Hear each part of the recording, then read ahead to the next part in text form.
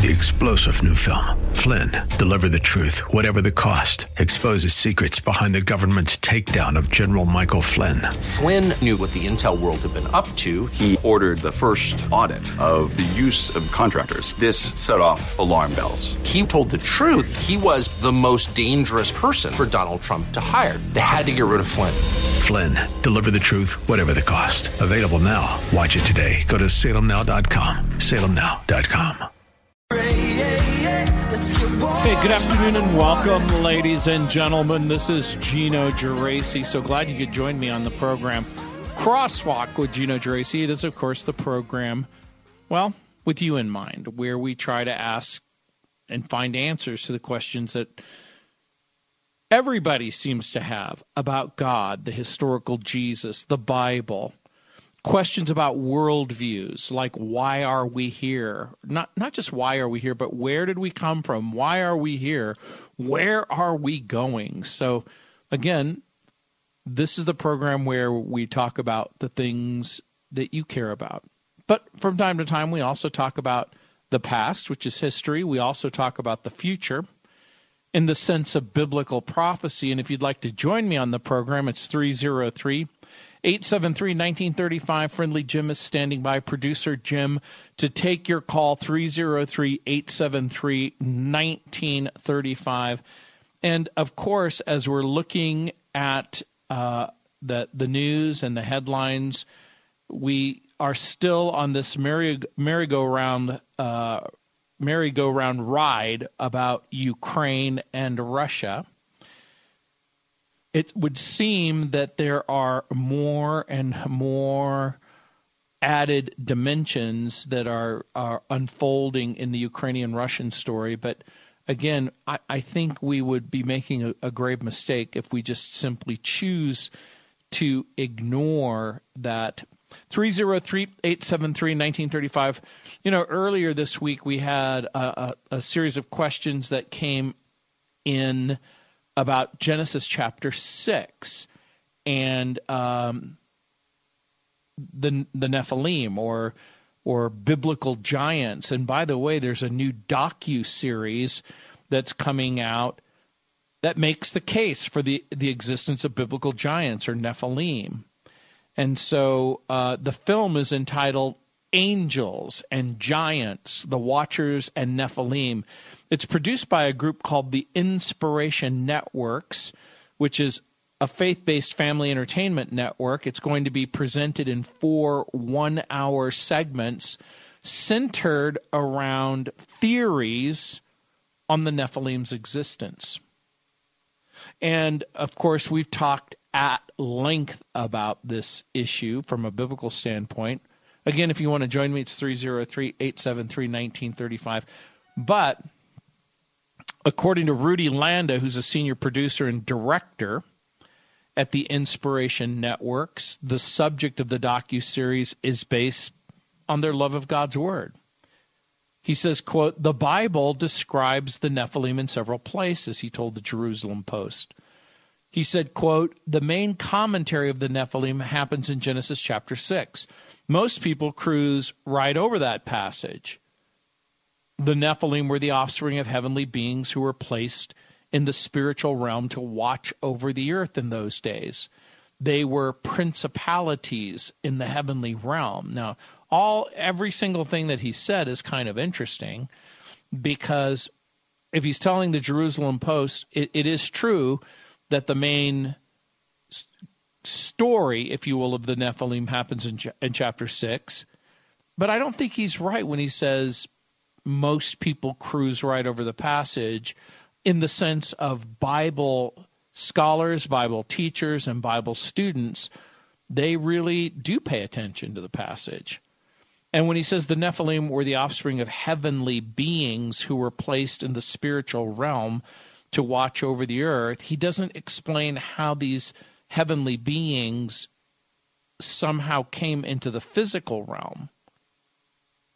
But as revealed in the scriptures, the Nephilim were the offspring of what's called Ben Elohim, or the sons of Elohim, and the women they cohabitated with in Genesis chapter 6.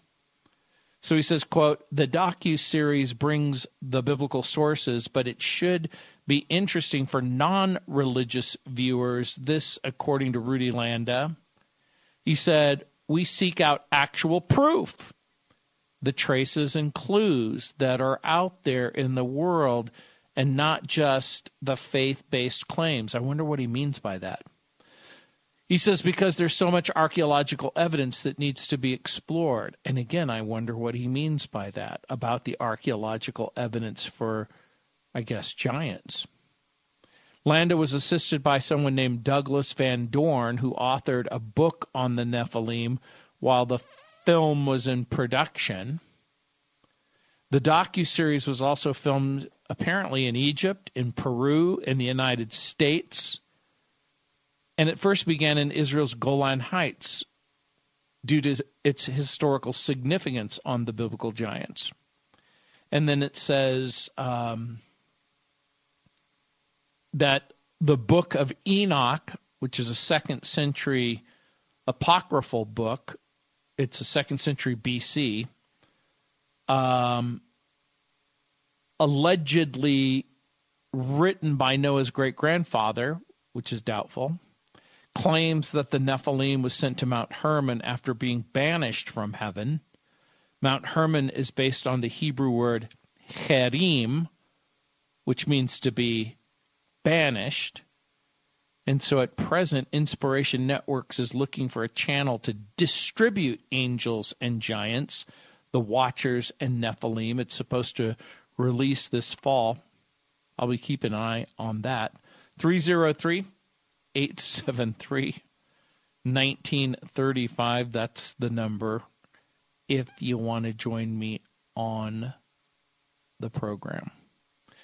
And so, again, the Bible does have something to say about giants.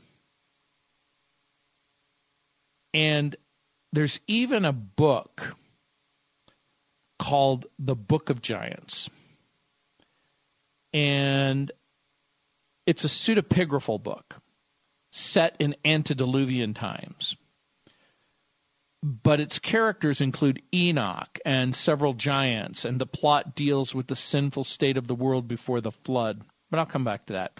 303-873-1935. It just so happens that we do have an article written on this subject. It got questions, your questions, biblical answers. What is the Book of Giants? And in our article, in the first paragraph, it says the Book of Giants was considered official scripture in what was called Manichaeism, which was a cult group that was it was a cult that was embraced by Augustine before he became a Christian. I guess I should just quickly tell you, Manichaeism was an ancient religion that came several centuries after Christ. It was sort of a blend of Zoroastrianism and Christianity. It borrowed concepts, ideas, terms from both. Manichaeans believed that the universe was dominated by two competing forces of good and evil, represented by light and darkness. While the religion of Manichaeanism didn't survive very long, and it had, again, some roots or some things in common with Zoroastrianism, it didn't last very long. So the term Manichaean is used today mostly to criticize a viewpoint when it's considered to be black or white or overly simplified. So Manichaeanism arose in Persia in the middle of the 3rd century AD. And like other heresies, like Gnosticism, it taught that the physical world was inherently evil and that salvation was obtained through knowledge, hence Gnosticism. So, 303-873-1935. I'll be back. Hey, welcome back, ladies and gentlemen. This is Gino Geraci. So glad you could join me on the program, 303-873-1935. We're going to go back to basics. Again, taking your calls, 303-873-1935. Just a couple of quick things before I go back on track. But again, I know it gets weary hearing the same story coming out of the news as far as Russia building up troops near Ukraine or withholding troops. But there have been mixed reports, despite telling the world, the Russians told the world, we're withdrawing. From Fox News White House correspondent Jackie Heinrich, it says, senior administration officials say Russia added 7,000 troops to the Ukrainian border just in the last 48 hours, rejecting claims from the Kremlin that they've withdrawn. And a story looks at an American woman living in Ukraine who barely got out with her children, and her husband has stayed behind to organize an evacuation plan for other Ukrainians. So, again, it's going to be very, very interesting. And also, over the last couple of weeks, we've talked about a Finnish politician who could be jailed for sharing biblical views of sex. And I think her name is pronounced Pavi Rashanin. She was a member of parliament in Finland. And she told a couple of major news outlets, I saw her on a news broadcast that was on CBN, but I think I also saw another broadcast, on Fox News. But she's been on trial over alleged hate speech simply because she has a biblical view of marriage and sexuality. And she was taken in. Now, she's a member of parliament, but she was taken in by police and interrogated, can you believe this, for over 13 hours. And so, again, there is a thin line between law and a totalitarian government. 303-873-1935. That's the number if you want to join me on the program. There's just so much. I want to talk about God. I want to talk about Jesus. I want to talk about salvation. I want to talk about all of those things. Happy to take your call and willing to talk about any and all of those things. But there's another headline. China's communist government is reportedly rewriting the Bible and calling Jesus a sinner. Now, again, this shouldn't shock us or surprise us, but it's interesting that they would use a biblical term to describe a Jesus, but that's not all.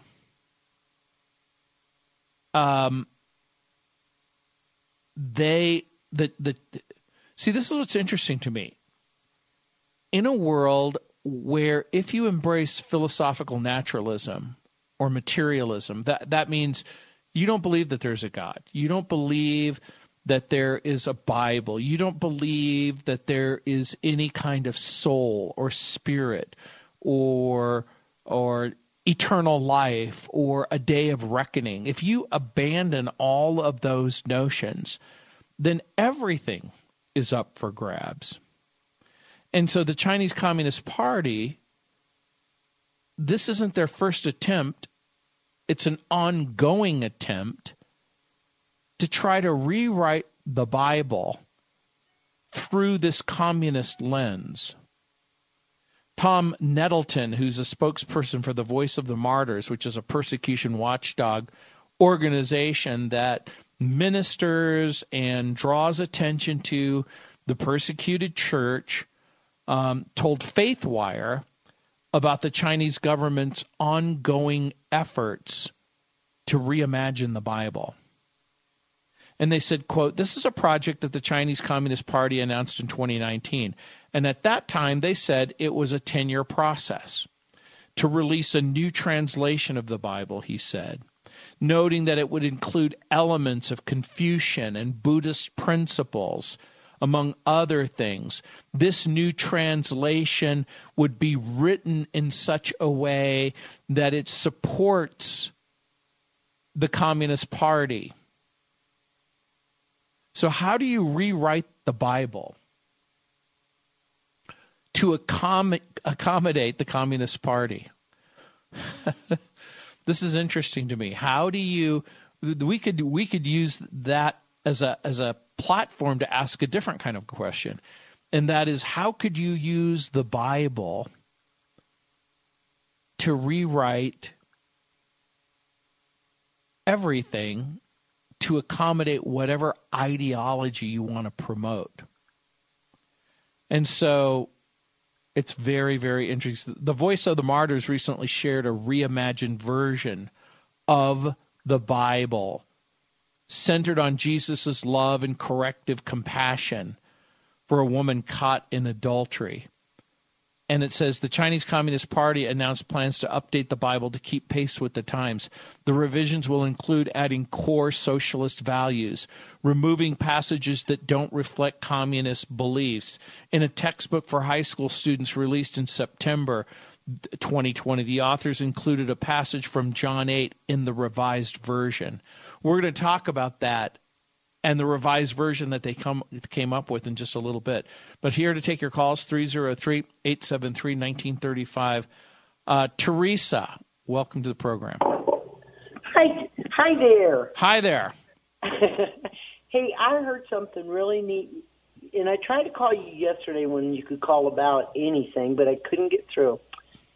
But I heard a story on the internet that when they went and found Jesus, when Mary went and got the disciples and they went back and saw Jesus was gone, his garments were just laying on the ground, but a napkin had been folded and set down nicely. Right. You've heard this story? It's in the Bible. Well, what book is that in? Well, it's in John chapter 20. So in John chapter 20, verse 7, it says, "And the face cloth which had been on Jesus' head, not lying with the linen cloth, but folded up in a place by itself." So the way I would think about it is that the grave clothes isn't lying on the ground. It's literally like a cocoon, like an empty shell. In other words, remember, he's wrapped in grave cloths. And then it says, "And the napkin that was about his head, not lying with the linen cloths, but wrapped together in a place by itself," so another translation says. Different respected translations say, use the term napkin. One uses the term burial cloth. Another says handkerchief or face cloth. But it's a word. It's a Greek word which comes literally. It's a borrowed word from a Latin word, which means sweat. So it could be a kind of a towel that you would use for wiping sweat from your face. And so it would appear that the body of Jesus is covered with this towel over his face, and so that when he rises from the dead, the thing is folded neatly and placed on the ledge where his body would have been. Right. Okay, so then the rest of my story is that the Jewish tradition back then was that when you got done with your dinner, the help couldn't come in and clean the table so everybody was done. So when you got done with your napkin, you would crinkle it up and throw it on the table, and that meant you were done. But when the father would get up, if he folded his napkin and set it down, that meant he would be back, so they knew not to touch the table. Yeah, I got to go, but that's provocative, but it's very interesting. Hey, thanks for joining me, and thanks for saying that. Hey, welcome back, ladies and gentlemen. This is Gino Geraci. Happy to take calls like the call that we just had. This folded napkin stuff is is very, very interesting. 303-873-1935. And just a couple more things about the folded napkin from John chapter 20, verse 7. I'm going to move on to another story, but again, 303-873-1935. It's that word folded. Was the burial cloth or napkin or towel folded in the tomb? So two of the translations use the word folded. That's the NIV and the New King James Version. Other translations use the word rolled up, the New American Standard, the ASV, the RSV. The King James uses the term wrapped together. The Greek word is intulisso,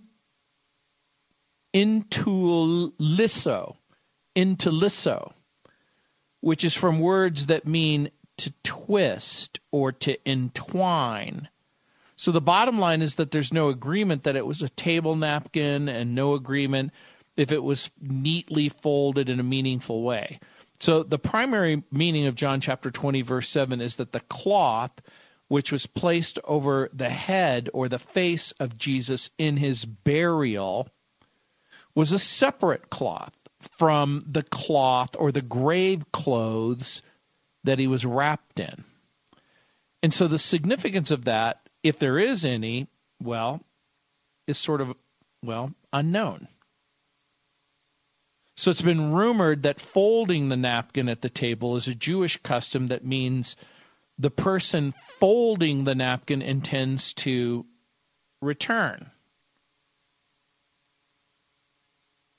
Numerous Bible study sources have been checked, but there's nothing about this alleged Jewish custom of the folded napkin.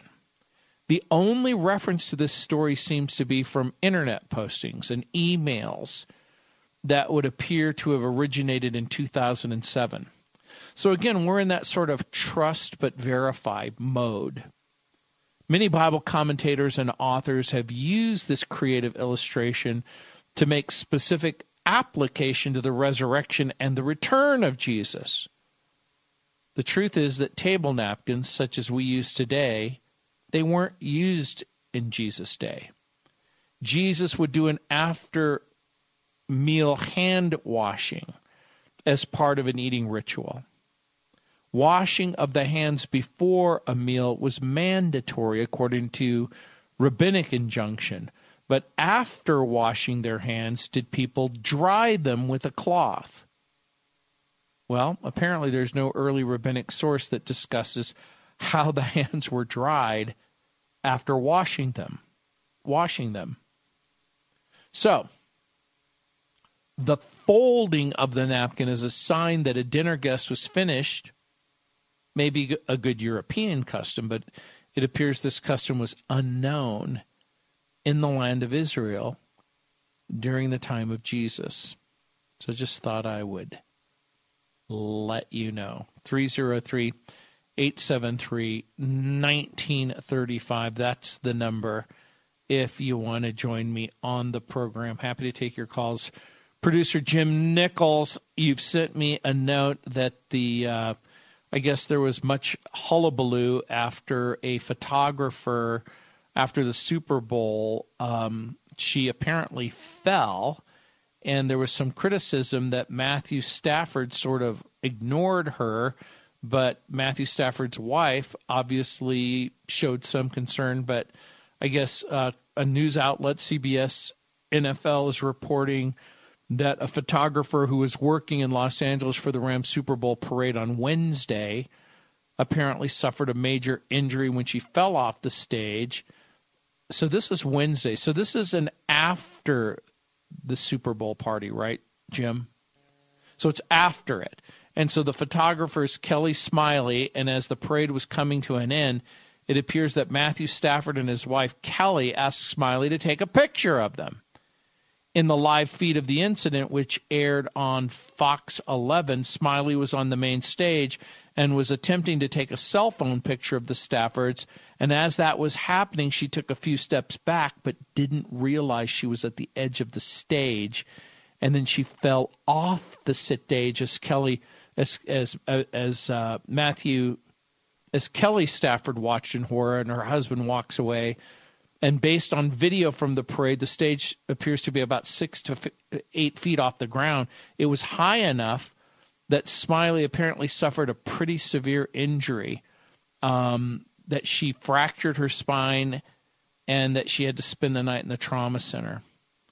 But it looks like Stafford and the Rams, in I guess a gesture of goodwill, have agreed to pay for her medical bills. So interesting. But, again, I'm wondering if it really is goodwill or if it was they were shamed and frustrated into doing it. But, hey, after winning the Super Bowl, it seems to me, Jim, they can afford it, right? 303, and you know what? For Christians, the Bible says, do good to all, but especially those who are in the household of faith. So, again, do good to all, but especially those who are in the household of faith.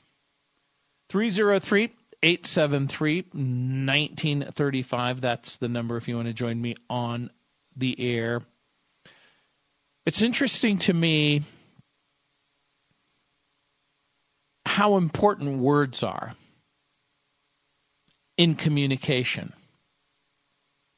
I've often said that if I were to take a 2-word definition of that one word, communication, it would be shared understanding.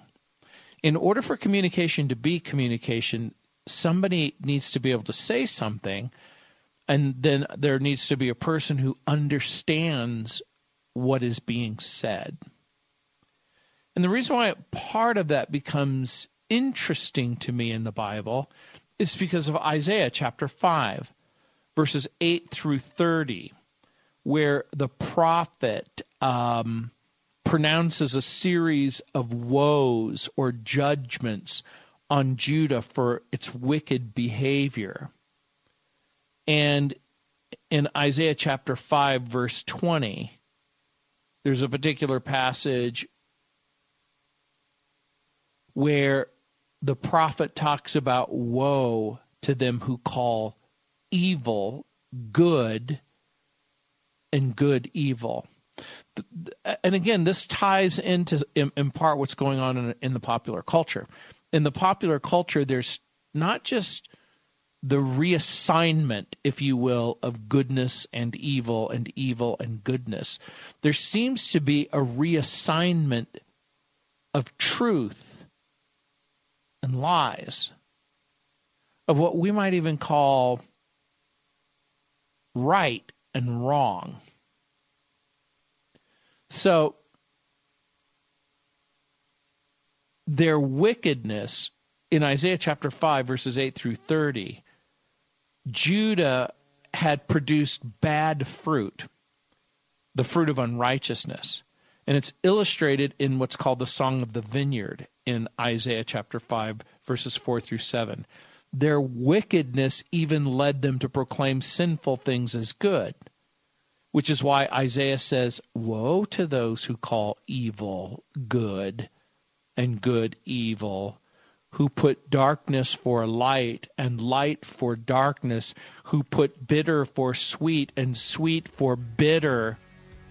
Light and darkness are opposites, which adds to the gravity of the men of Judah calling evil good.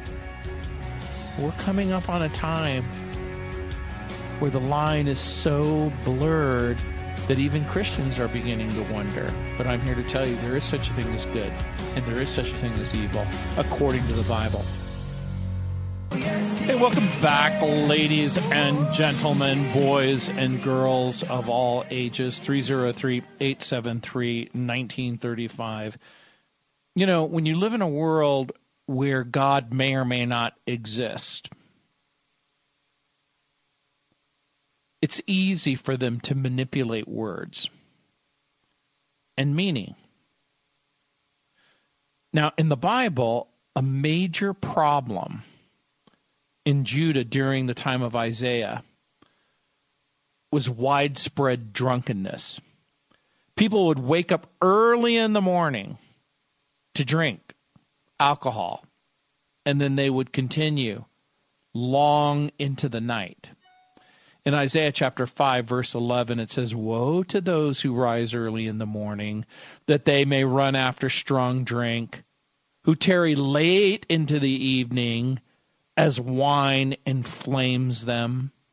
So in other words, the people of Judah just started drinking.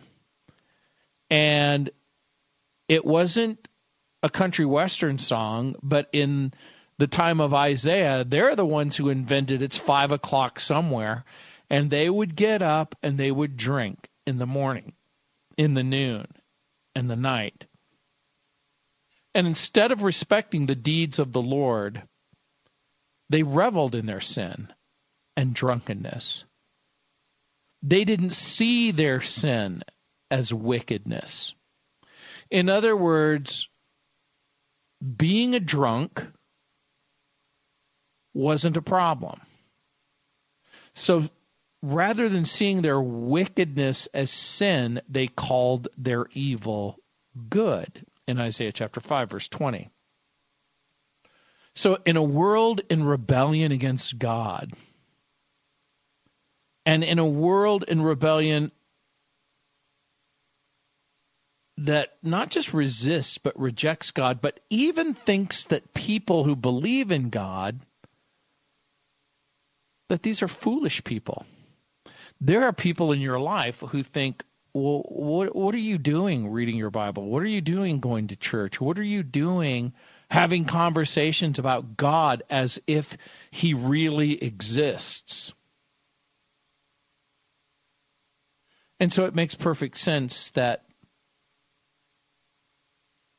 in a world that rejects God or dismisses God or redefines God, then the value system becomes incoherent. We'll begin to confuse sweetness and bitterness and light and darkness and good and evil. And we'll label biblical morality as intolerant and oppressive. And think about that just for a moment, because that is exactly what has happened. Biblical morality is now defined, quote unquote, in the popular culture as intolerant and oppressive and unloving. But I just want to remind you of something in the book of Revelation. Jesus has the strongest criticism for the false teachers and then threatens to remove, no, that's not right. He threatens to destroy the churches that put up with the false teachers.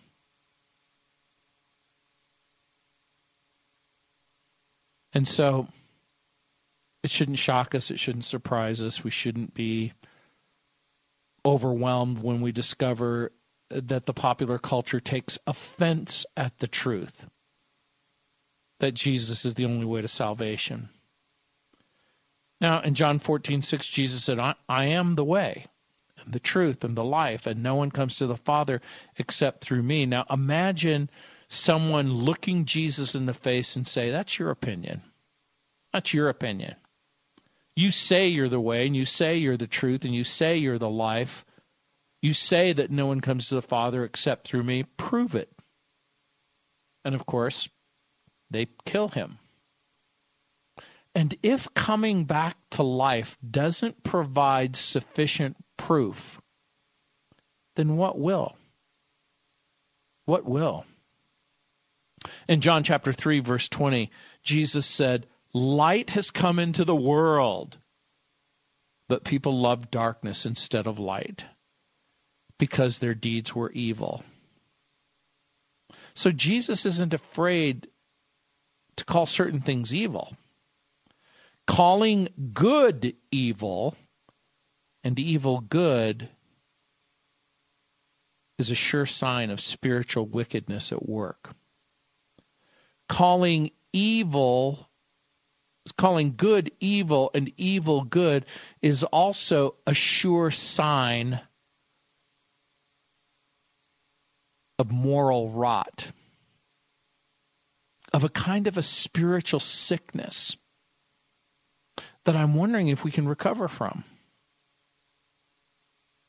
Paul writes about it in 2 Corinthians chapter 4, verse 4, when he says, the God of this age has blinded the minds of the unbelievers so that they cannot see the light of the gospel that displays the glory of Christ, who is the image of God. Paul chalks at least part of this blindness to demonic forces at work.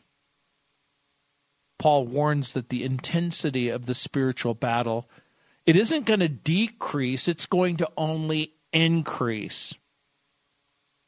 In 2 Timothy chapter 3, verses 1 through 5, he says, there will be terrible times in the last days. People will be lovers of themselves and lovers of money and boastful and proud, abusive, disobedient to their parents, ungrateful, unholy, without love, unforgiving, slanderous, without self-control, brutal, not lovers of the good, treacherous, rash, conceited, lovers of pleasure rather than lovers of God, having a form of godliness but denying its power. And then here's what Paul writes. Have nothing to do with such people. Note, he doesn't say have nothing to do with their false teaching and false and the consequences of that false teaching. He says don't have anything to do with them. And you might be thinking, really? Cutting through the confusion over right and wrong and enlightening spiritually darkened minds is what the Bible does.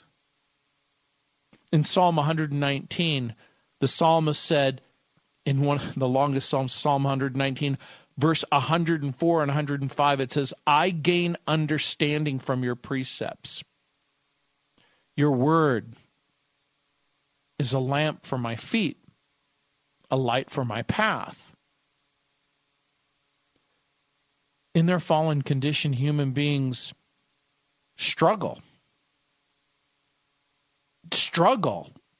with trying to figure out what's right and what's wrong. And this is part of the challenge. Especially when someone says to you, who are you to say what's right and wrong? Well, only God can give definitive answers on what constitutes that which is good and that which is evil. And that's why we believe that the Bible, when it speaks of itself as being God-breathed, it's the only certain source in providing guidance. You know the passage. All Scripture is breathed out by God and is profitable for teaching, for reproof, for correction, and for training in righteousness. If Scripture is literally the word that God has to say, and if it's profitable for teaching, for correction, for reproof, for training, then why would people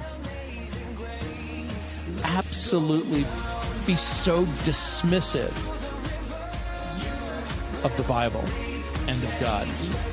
This is Gino Geraci. Thanks for joining me. 303-873-1935. I'll be back.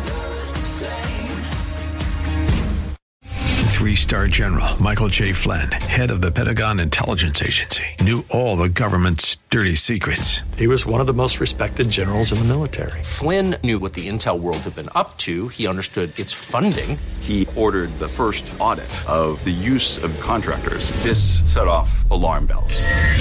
The explosive new documentary, Flynn, deliver the truth, whatever the cost, and covers the facts behind this scandal. Flynn told the truth. He was the most dangerous person for Donald Trump to hire. I find out the worst enemy that I'm going to face in my life is right here in America. They took my assessment and they wanted me to change it. And I was like, I'm not changing it. They had to get rid of Flynn.